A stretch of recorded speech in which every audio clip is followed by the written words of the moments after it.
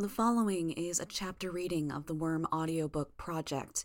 Please support the original author at parahumans.wordpress.com or by donating to his Patreon at patreon.com/wildbow. Arc 13, Snare, 13.9. With the shoulder bone connected to the... She paused. Hip bone. Bonesaw sang to herself as she drew a scalpel from her sleeve, investigated it, then laid it on the counter. And the hip bone connected to the backbone. She drew a pair of forceps from beneath her dress. Another 2 pairs of forceps were retrieved, joining the first. And the backbone connected to the knee bone, and the knee bone connected to the hand bone. I was scared. I could admit that. I could barely think straight. I couldn't move, and whatever she dosed me with was rendering me unable to use my power. It was there. It wasn't like what Panacea had done. It hadn't shut it down entirely. I could sense what my bugs did, and I could maybe give them crude instructions, but I couldn't do anything even remotely complicated or delicate. And the neck bone connected to the... She rocked her head to either side as she finished. Head bone. I could see the open door of the refrigerator out of the corner of my eye, but I couldn't turn my head to get a better look. Brian could see us from where he hung. I didn't want to go down without a fight. I couldn't give specific directions to my bugs, but if I tried, maybe I could give one.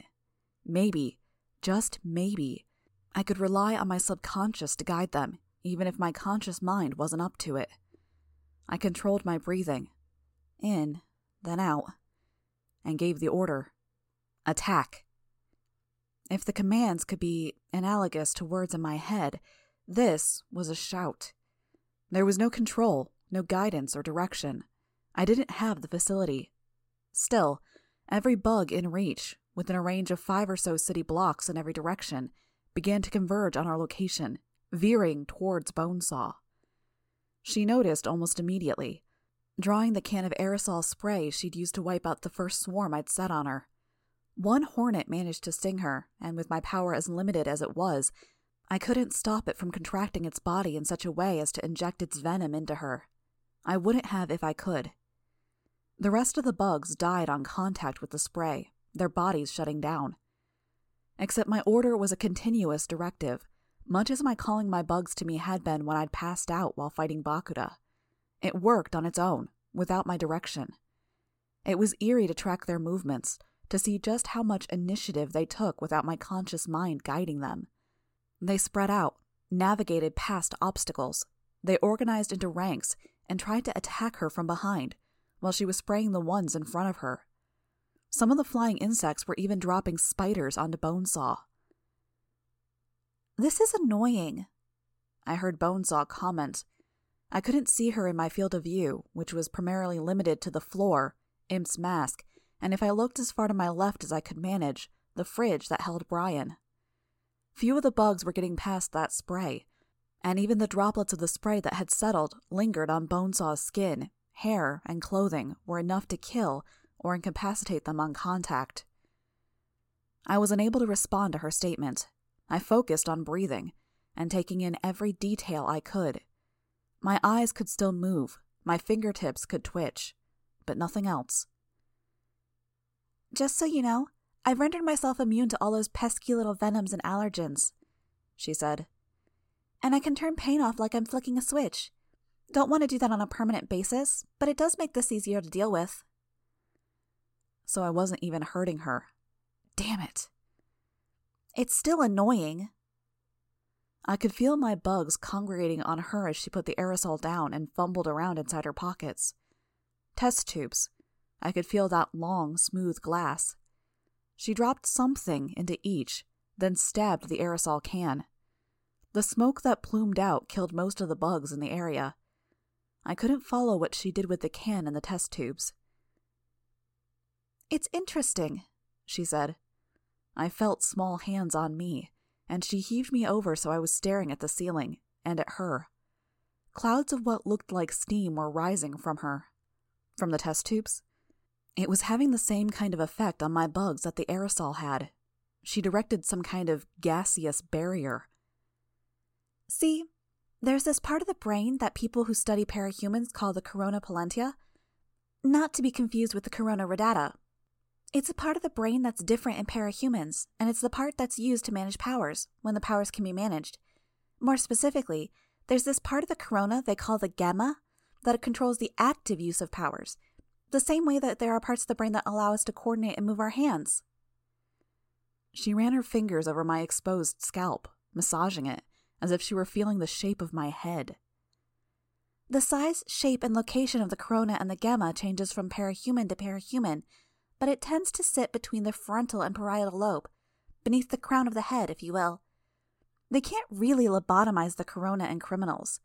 Some of that's because the location and shape of the corona depends on the powers and how they work, and trial and error doesn't work with the scary bad guys who can melt flesh or breathe lasers. She tilted my head back and felt around the edges of my mask, trying to find the part where she could pull it off. I'm really good at figuring out where the corona and the gamma are. I can even guess most of the time if I know what powers the person has. And I can pry it wide open so that the powers can't be turned off, or I can temporarily disable it or modify it. That powder I blew in your face, it has the same prions I put in the darts I shot your friends with. Cripples the gamma, but leaves your powers intact. Can't experiment with your abilities if I fried your whole corona palentia, right? Right. She angled my head and stared into my goggles with her mismatched eyes. Dealio is, the corona's way too small to be doing what it's doing. As parahumans, our brains are doing these amazing things. The framework, all the details our minds are using to decide what works and what doesn't, the sheer potential, even the energy we're using, it's too much for our brains to process, and it's way too much for a growth that's no bigger than a kiwi. All of that, it's got to come from somewhere. And the other reason you can't just carve out the corona, if you do, the powers still work on their own. The person just can't control them. It becomes instinctive instead. She began feeling around my mask for a seam, buckle, or zipper, searching. She talked as she grabbed the part of my mask that bordered my scalp and tried to peel my mask down toward my chin. So, you can see why I find it very interesting that you still have the ability to control bugs, even when your gamma is out of order. She gave up on pulling my mask down. The armor panels made it too difficult, and the fabric wouldn't tear. She snapped her fingers, and one of the mechanical spiders stepped close. She removed one of the tools at the tip of the spider's leg, a small mechanical circular saw. It buzzed like a dentist's drill as she turned it on. She began taking my mask apart, thread by thread. I'm 10 times as excited to take your brain apart now. You might have a clue about the passenger. See, I think it's something that's hooked into your brain. It was alive up until your powers kicked in. It helped form the corona, then it broke down. I've seen it at work when I've provoked and recorded trigger events, seen it die after. But I'm pretty sure some kind of trace is still there, linked in, cooperating with us, and tapping into all those outside forces you and I can't even comprehend to make our powers work. Breathe in, breathe out. I was having to consciously maintain my breathing. Whatever her dust had done to me, it had also jammed up the parts that handled the more automatic things. My pounding heart wasn't in sync with the speed of my breathing, and I was beginning to feel dizzy and disoriented. Or maybe that was the powder. Or fear. But I haven't been able to find it. It's not physically there, or it's so small that I haven't been able to track it down. If your passenger is strong enough to let you work around a disabled gamma, if your powers work without your say-so, maybe it'll be easier to spot. Her progress through the fabric of my mask was slow. She stopped to clear loose material from around the tool. Don't worry, I'll put your skull's contents back when I'm done looking. Then we can get to the real fun. She peeled my mask off. Breathe in, breathe out. Don't want to pass out. Or maybe I should. Maybe I didn't want to be conscious for what came next. Her scalpel slid across my forehead, so fast and precise that it barely hurt. I caught a glimpse of her untangling her fingers and her scalpel from my long hair before the first dribbles of blood flooded down into my eyes. It stung, and I was momentarily blind before I managed to blink the worst of it away. I wanted to blink more, faster, but the response was sluggish at best. I couldn't tell if my contacts were helping or hurting matters.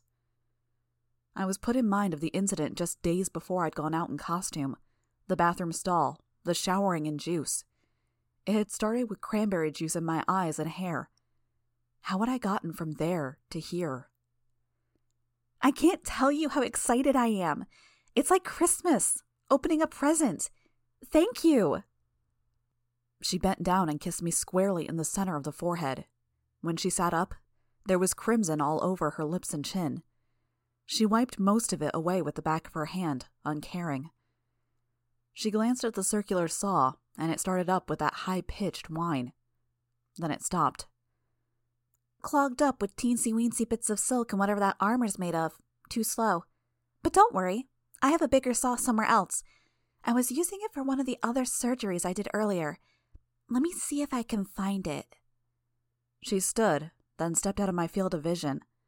My bugs couldn't feel her, but I could tell that she was carrying one of the steaming, smoking vials with her, as bugs died on the other side of the room, then the hallway, then a nearby room. I tried to move and failed. My fingertips twitched. I could blink if I focused on it to the exclusion of everything else. My eyes, at least, moved readily enough. I couldn't do anything. Even an instruction as basic as "find bitch" was beyond my abilities at present. Bonesaw had talked about this passenger. My ally, my partner, after a fashion. Was there some way to use it? To put more power in its hands? Help! I tried, putting every iota of willpower into the command that I could. Nothing. Too vague.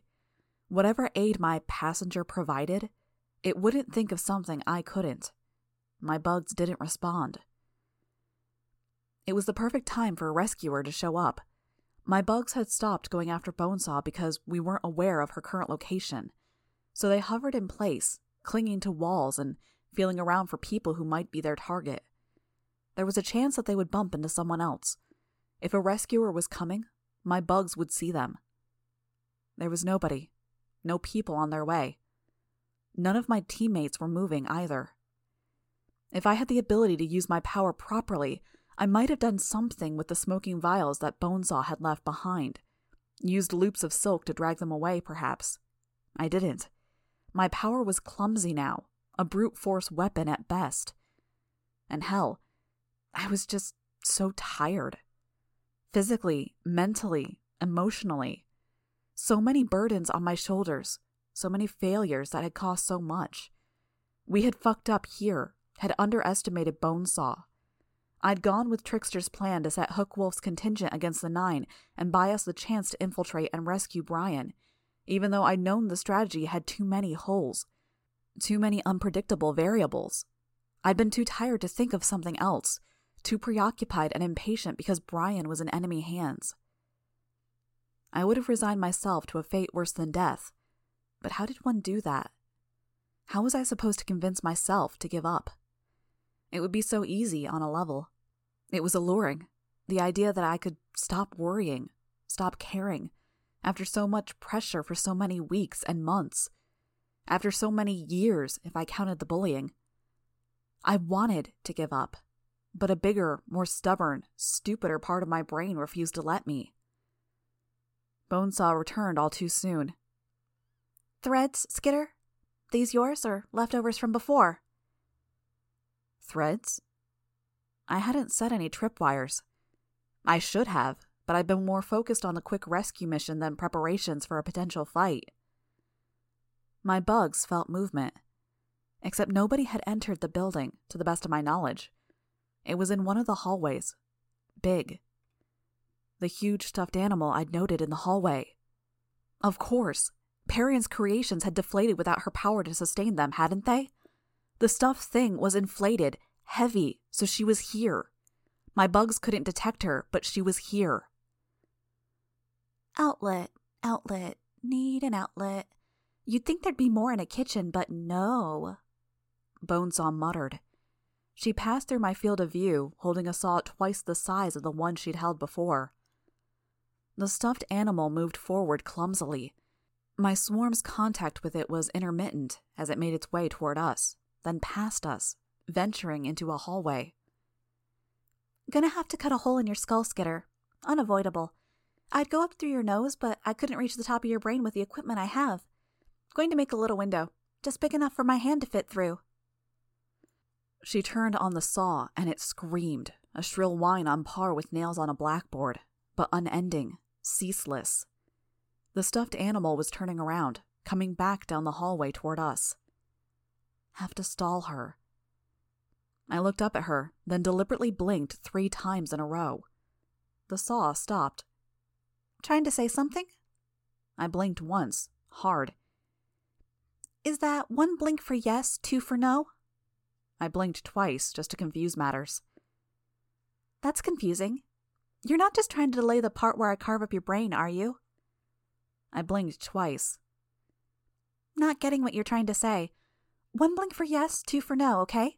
Now, do you actually have something meaningful to communicate?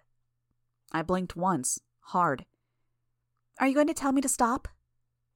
I blinked twice. She wouldn't listen if I did, and then it would be right back to surgery. I trembled, but I didn't take my eyes off her. Tell me when to stop.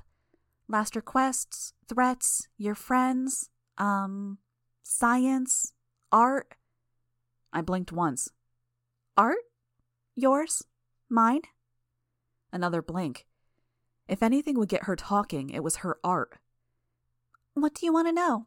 About your friend there? It's more research than anything else. Or maybe about you? I blinked. The stuffed animal was close. Art and you, huh? You want to know what I'm going to do when we're done with my investigation? Why not? Knowing had to be better than wondering. 1 blink. I'm going to go all out. Way I figure it, I set your gamma load to attract bugs around you, then remove it so you've got no conscious control over it. But there's a point to it. I make some physical modifications, you see. Implant some of Mannequin's equipment so you've got enough sustenance to keep you going, and sustenance to keep the bugs you bring to you alive. You become a living hive, see? We could even make it so they crawl inside you and build nests there. The stuffed animal pushed open the door and walked into the cafeteria. The room darkened as it passed in front of a window. Please don't notice it. I've got a regular mod for your amygdala to make sure you behave, and a frame I implant to your skeleton and heart to help control you, make you stronger, more durable. I figure we'll try to go for a cosmetic shift. I have to say I admire this armor, so why not take that to the logical conclusion? We'll give you an exoskeleton. It'd be awesome. Compound eyes, claws. We'll see how far we can go. Won't that be fun? The stuffed animal had stopped in the middle of the cafeteria. Either it didn't hear Bonesaw or something else had its attention. I could feel that not unfamiliar sensation of darkness creeping in around the edges of my vision. Was I passing out? How much blood was I losing? I blinked 3 times. Stall. No. She stroked my hair, and my forehead lit up with a burning pain where she'd cut. We should get this done before you drop dead. Don't think I can see the changes in your breathing and pupil dilation. She started up the saw and pressed it against my skull. The horror of what she was doing was compounded by the most god-awful noise and a grinding vibration of my skull. If it hurt, I didn't register it, because the noise of the tool had drawn the stuffed animal's attention. It charged for us, slamming through the glass sneeze guard of the dining hall's serving counter. It struck Bonesaw hard, and the saw slid across my head, cutting through my hairline. I didn't care. My rescuer was some kind of cartoonish dinosaur made of black and blue fabric. I could see the logo of this health club repeated several times over the stuffed animal's exterior. Out of the corner of my eye, I could see Bonesaw slowly stand. The 2 combatants were at opposite points in my peripheral vision. Bonesaw stood to the far left, Parian's creation to the far right. That's really rude, Bonesaw said, putting inflection on each word. I was having a nice conversation with Skitter and you interrupt?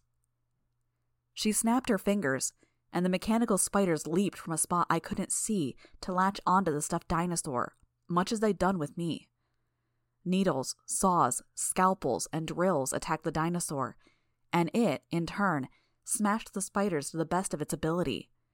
Though it clubbed the spiders into pieces with its hands, feet, and tail, it still continued to march steadily toward Bonesaw, moving over me and the others.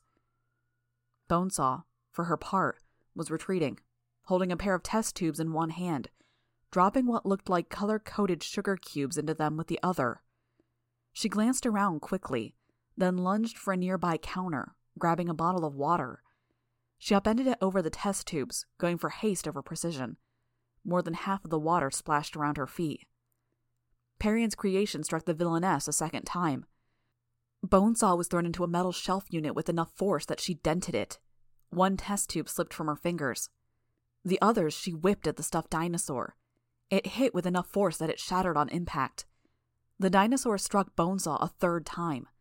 Heavy as the impact was, Bonesaw was cornered, and she couldn't go flying as she'd done before. My view of the scene was limited to the back of the dinosaur's head and the occasional view of a stubby-fingered arm that was drawn back for a haymaker punch.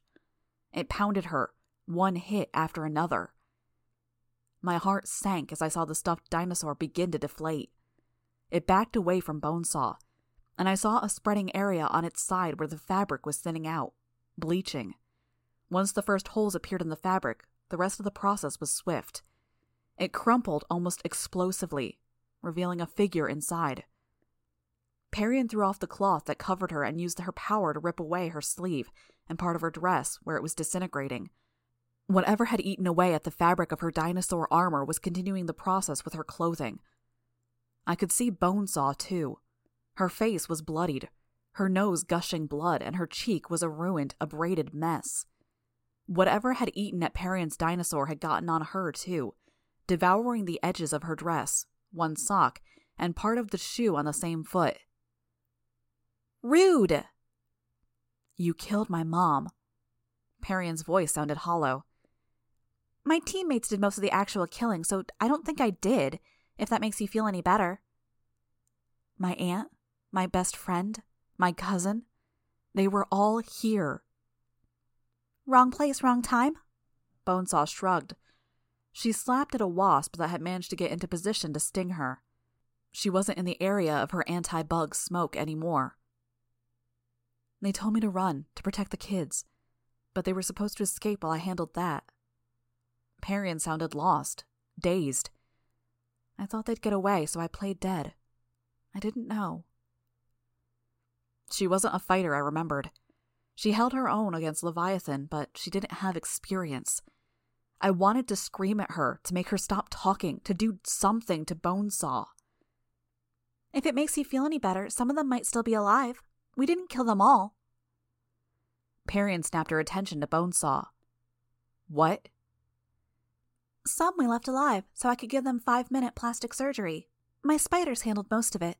Implants under the skin, some chemical dyes for hair." "Plastic surgery?" Perion shook her head. "What? Why?" "To make them look like us. They're all running around out there, drawing enemy fire and freaking out. It's funny. And of course it'll take a dozen visits with doctors less talented than I to get something even resembling their old faces back. Can you imagine how many people are going to double take when they look at them before they've all been fixed? Like, oh no, it's Siberian, except it isn't." Perrin flung one hand in Bonesaw's direction. I didn't see what happened next, but the bugs that were still drifting in Bonesaw's direction to attack her were telling me that there were threads stretching between the two of them. A bug settled on the point of a needle where it had impaled the side of Bonesaw's neck. 20 or 30 needles with attached threads extending between them and Perion's sleeve. Bonesaw crunched something in her mouth. "You're playing so rough. Ow. I think you broke one of my teeth with your dinosaur." Perion ignored her. A twist of her hand and Bonesaw was lifted into the air, spread eagle. Bonesaw's skin stretched where the needles pulled at it. Perion advanced toward the villain. Broken tooth? No. When I'd kicked Cherish earlier, hadn't she said that Bonesaw had reinforced her teeth? Surely the psycho would have done the same for herself. She was lying. and there was nothing I could do to alert Parian. Parian picked up one of the scalpels Bonesaw had placed near me. Her hand was trembling even after she had it in a white-knuckled grip. I don't want to do this. I never wanted to fight. But I can't let you walk away. That's the most important thing. I'm willing to compromise what I believe in, compromise myself to do that. Bonesaw rolled her eyes. Wall. Barrier. My bugs left Bonesaw's presence to form a barrier between her and Parian, but they were too few. Too many had died against Bonesaw's bug-killing smoke. Parian ignored them. In one motion, Parian stepped close and stabbed the scalpel into Bonesaw's throat. Then she did it again and again, stabbing over and over, hysterical. It wasn't enough blood. I knew it, and Parian had to know it. Bonesaw spat into Parian's face. Her own flesh burned as whatever chemical she'd been holding in her mouth spilled down her lip. Parian, for her part, dropped the scalpel, tore her mask off, and staggered blindly in the general direction of the sink, her hands over her eyes. No. What I wouldn't give for the chance to change this, to act, to offer even one word of assistance. Bonesaw turned her head and spat again, some residual chemical directed at the threads. When that didn't achieve the desired result, she repeated the process. The threads snapped, and she dropped to the ground. "Burned my tongue," she said to nobody in particular. Or to me. She stuck it out to demonstrate. It was scalded, blistered, and covered with dead white flesh in much the same way her lip was. She spat again. Parian reached the sink, cranked on the tap, but there was no water. She threw herself to one side, feeling along the counter for something, anything to wash out her eyes. "You're lucky I'm so nice," Bonesaw said. She lifted the tattered bottom of her dress to dab at her lip and tongue. I could make out test tubes, equipment, and pouches, all belted to her thighs and stomach. "If I was a less forgiving person, I'd make you regret that." Parian sagged to her knees, hands still on the counter, heaving for breath. "But instead, I'll leave you alone to think about what you've done," Bonesaw said. She plucked some of the needles out of her skin. "I'll finish with these guys, and later I can show you what I can do with a needle and thread. It'll be fun. Common interests." "Making friends, Bonesaw?" No. Any vestige of hope I'd had disappeared. Jack leaned over the counter. Burnscar stood beside him, looking troubled. "Jack! Yes, I'm having lots of fun. These people are so interesting." Bonesaw smiled. "You hurt yourself." Jack frowned. "Your mouth." "The doll girl ambushed me, but I'm okay. I can fix myself after I'm done here." "You'll have to finish fast. We're going." "No!" Yes. The enemy's recouping from the first few hits, and they're stalling Siberian and Crawler. Only a matter of time before they engage in one good flank and blindside one of the three of us. We leave now, and all they remember is how hard we hit them and how little they could do. "But I have research." "Bring 3. We won't be able to bring them all along. And you know they get messy if you leave them like that for too long." "Only 3? Bonesaw pouted. "Only 3. "Then, Skitter?" I felt hands seize my feet and pull me away from my teammates. Burnscar. She held me under one arm, my head and arms dangling. Beads of blood dripped down to the floor. Tattletale. I want to see what her brain looks like, too." "Tattletale it is." "And Trickster. Because Ball of Fire Girl killed Hackjob. I want another." "Hackjob?" "Trickster it is. Finish off the rest." "Can I leave Brian there? I have to show my art to people to get known." "Brian, is it? I think that's a very good idea." "Yes. Then we'll go from first to last. The girl with the horns." "Imp?" A small circular saw started up with its high-pitched whine. Then it stopped. I could hear a strangled noise. "Aw, look at his heart beating. So fast." Burnscar turned, and I could see they were looking at Brian. Another strangled noise, trying and failing to form words. It was so forced and ragged that it made my own throat seize up in sympathy. You don't want to see your sister die, huh? That's sweet, Bonesaw said. Maybe you should have taught her the basics. Don't have to see her if she's going to walk straight into a modified wolf trap. Did you know? She turned off her power just so she could beg for help. From us. She's not very bright. He made a sound that might have been a growl or a howl of rage, but there was no volume to it. It was more high-pitched than anything else. Don't worry, Bonesaw said. I'll take good care of your friends. I felt a hand pat my cheek. Come now, Bonesaw, Jack said. It's just so funny watching him react. His heart beat faster when I touched her. It did, but we should go. Burnscar, torch the ones we're not bringing. I wanted to. You had your chance, Little Bee. You got distracted. I could feel the heat of nearby flame as Burnscar manifested a fireball in one hand. Darkness rolled over Burnscar's feet, a carpet. There was no direction to it and very little volume. It pooled on the ground and spread.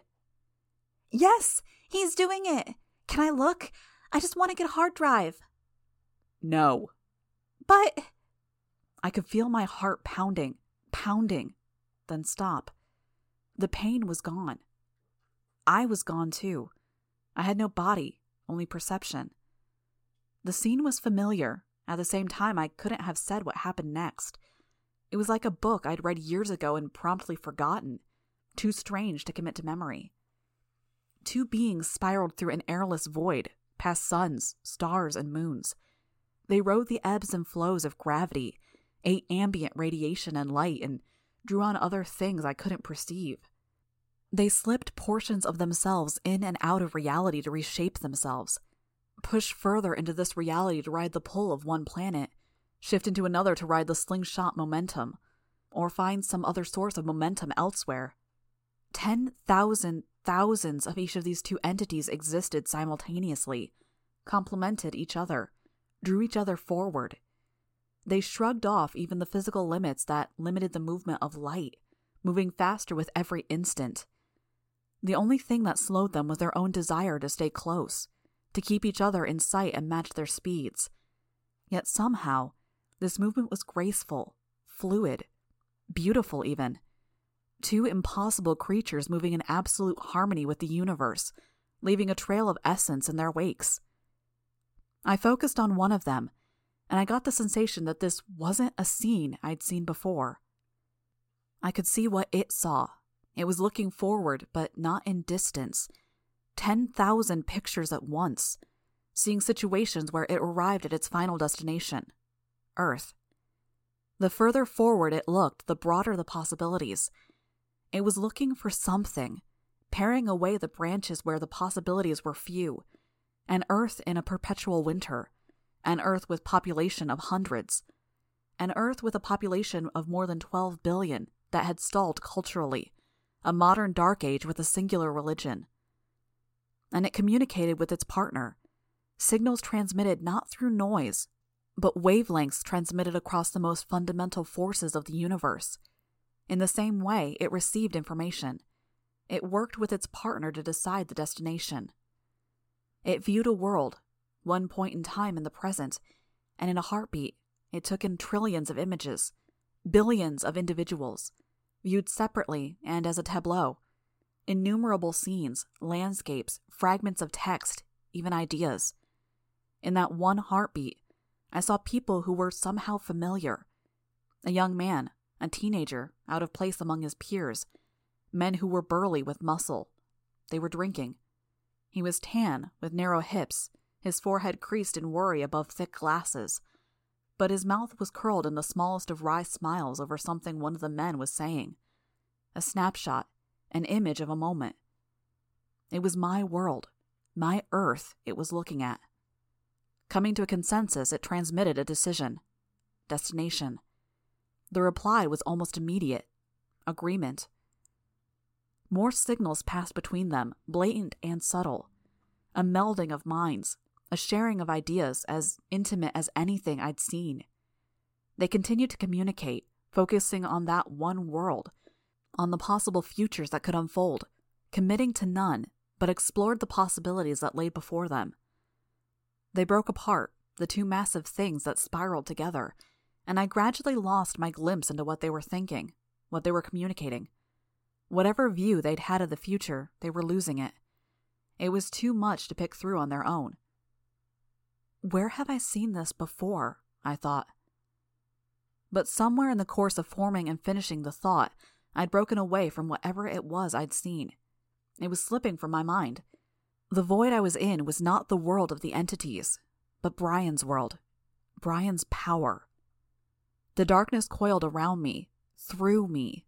It was different, slithering past my skin to brush against my heart, trace the edges of my wounds, the gouge in my skull that Bonesaw had made with her saw, slithering over and through my brain.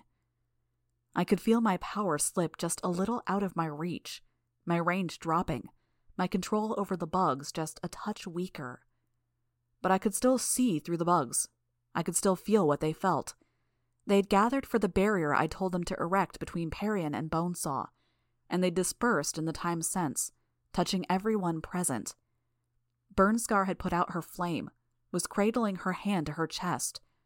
I could feel Bonesaw and Jack standing a short distance away. I could feel Trickster, Sundancer, Tattletale, Parian, Ballistic, and Imp. I could feel Gru, hanging from the wall of the walk-in freezer. I could feel another person, someone who hadn't been there a moment ago. A man standing in the darkness. The man strode forward, uncaring about the darkness. He caught Burnscar around the face with one broad hand, and he brought it down hard against the counter. I was dropped to the ground. Burnscar fell across me, limp and unmoving, and the man flickered out of existence.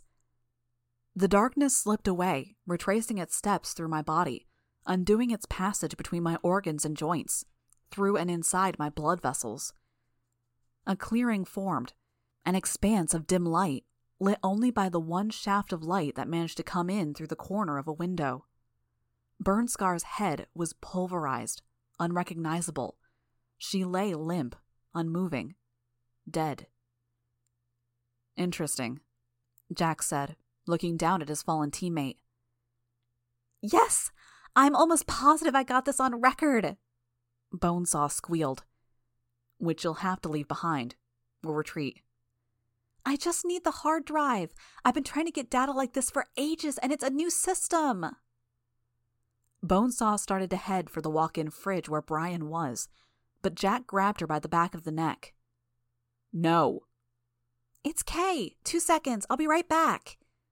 She slipped out of his grip, running into the freezer, opening one of the cases that looked mannequin-made. The darkness continued to dissipate around Brian, and I was aware as a masculine figure flickered into existence in the midst of the cloud, in one corner of the walk-in freezer. It was Brian, but it wasn't. It was colored in monochrome, with one eye open, the other half-formed. Markings in white covered his chest, spiraling out from one pectoral, covering his chest and stomach. His hands were white to the elbow, and he was sexless. A Ken doll, with only more white patterns between his legs. Or maybe he was white and the markings were in black. Almost casually, he reached out and seized Bonesaw's hands, which gripped the drive. He raised her off the ground, her feet kicking, and she grunted as his grip tightened. The things I put up with, Jack said, seemingly unconcerned. He whipped out his knife, slashing at the pseudo-Brian. There was no effect. Grabbing a meat cleaver from the kitchen counter, he hacked at Bonesaw instead. It took 3 swings to sever her arms at the wrists. She hit the ground running, her stumps jammed into her armpits. They disappeared over the counter of the dining hall, Jack helping Bonesaw up. Monochrome Brian lunged after them, but the floor of the freezer shattered beneath one foot. He lost his orientation, then flickered out of existence once more. I could see Brian from where I lay as I struggled to breathe with the 100 and whatever pounds that were piled on top of me. He hung there, haggard, glaring at nothing in particular. The man didn't reappear, but the stream of incongruent events continued. I could see one of Brian's ribs twitch like the limb of a dying insect. With a glacial slowness, his body parts began retracting back into place.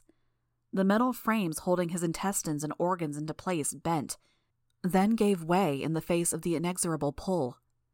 It took a long time, 5 minutes, maybe 10, but his skin crept back, tearing where it had been pinned to the wall, joining back together, then healing. Even the scratches that had crisscrossed his chest since he'd fought Cricket began to mend. The healing stopped before it was entirely finished. I saw the figure appear again, the monochrome, half-formed Brian. Mercilessly, it tore the metal studs that had impaled Brian's limb to the wall. It caught Brian, then laid him carefully on the ground. He couldn't walk, so he dragged himself toward us. He had another trigger event. 2 new powers? 3 if I counted the way his power was diminishing my own. He touched my hand, held it between his own. I could feel something thrumming through me, willing me to take hold of it. It took me a minute to figure out how. The exposed bone of my forehead itched, then sang in an exquisite agony as it mended. My skin was next. My seized-up muscles were last. My power was the last to mend, and I regained my control, though the diminished effect continued. I clenched my fist, struggled to a sitting position. Brian hurried to Aisha's side, grabbing her. 4 new powers? I hadn't heard about anything like this. "Come on," he said, his voice hoarse. "Don't have long. Damn it!" His darkness flowed out from his skin, heavier than I'd ever seen it, slow to expand, but it seemed to generate itself. It slithered through me yet again, slithered through my bugs. It was minutes before the darkness dissipated. When it did, Tattletale was standing. Perrin was standing on the other side of the room, eyes wide. The 3 travelers were huddled together. "What the hell was that?" I asked. "Brian, hey." I stopped.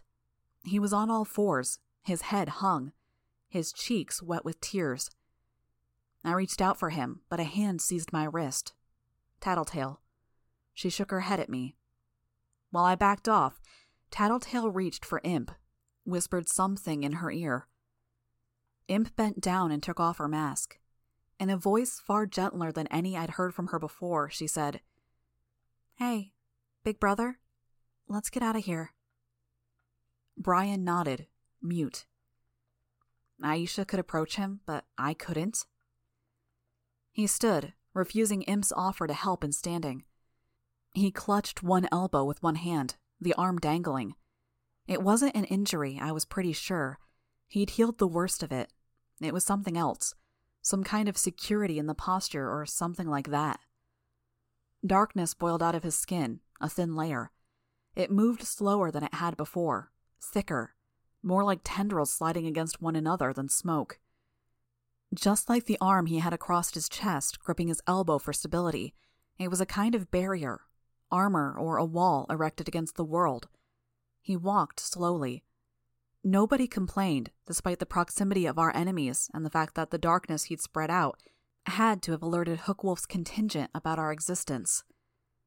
I watched Brian as I walked behind him. I'd been paralyzed, about to receive involuntary brain surgery. Now, in a much different way and for different reasons than before, I was again unable to offer him a hand. I couldn't even talk to him without being afraid I'd say the wrong thing. Even compared to being in Bonesaw's clutches, I felt more helpless than ever.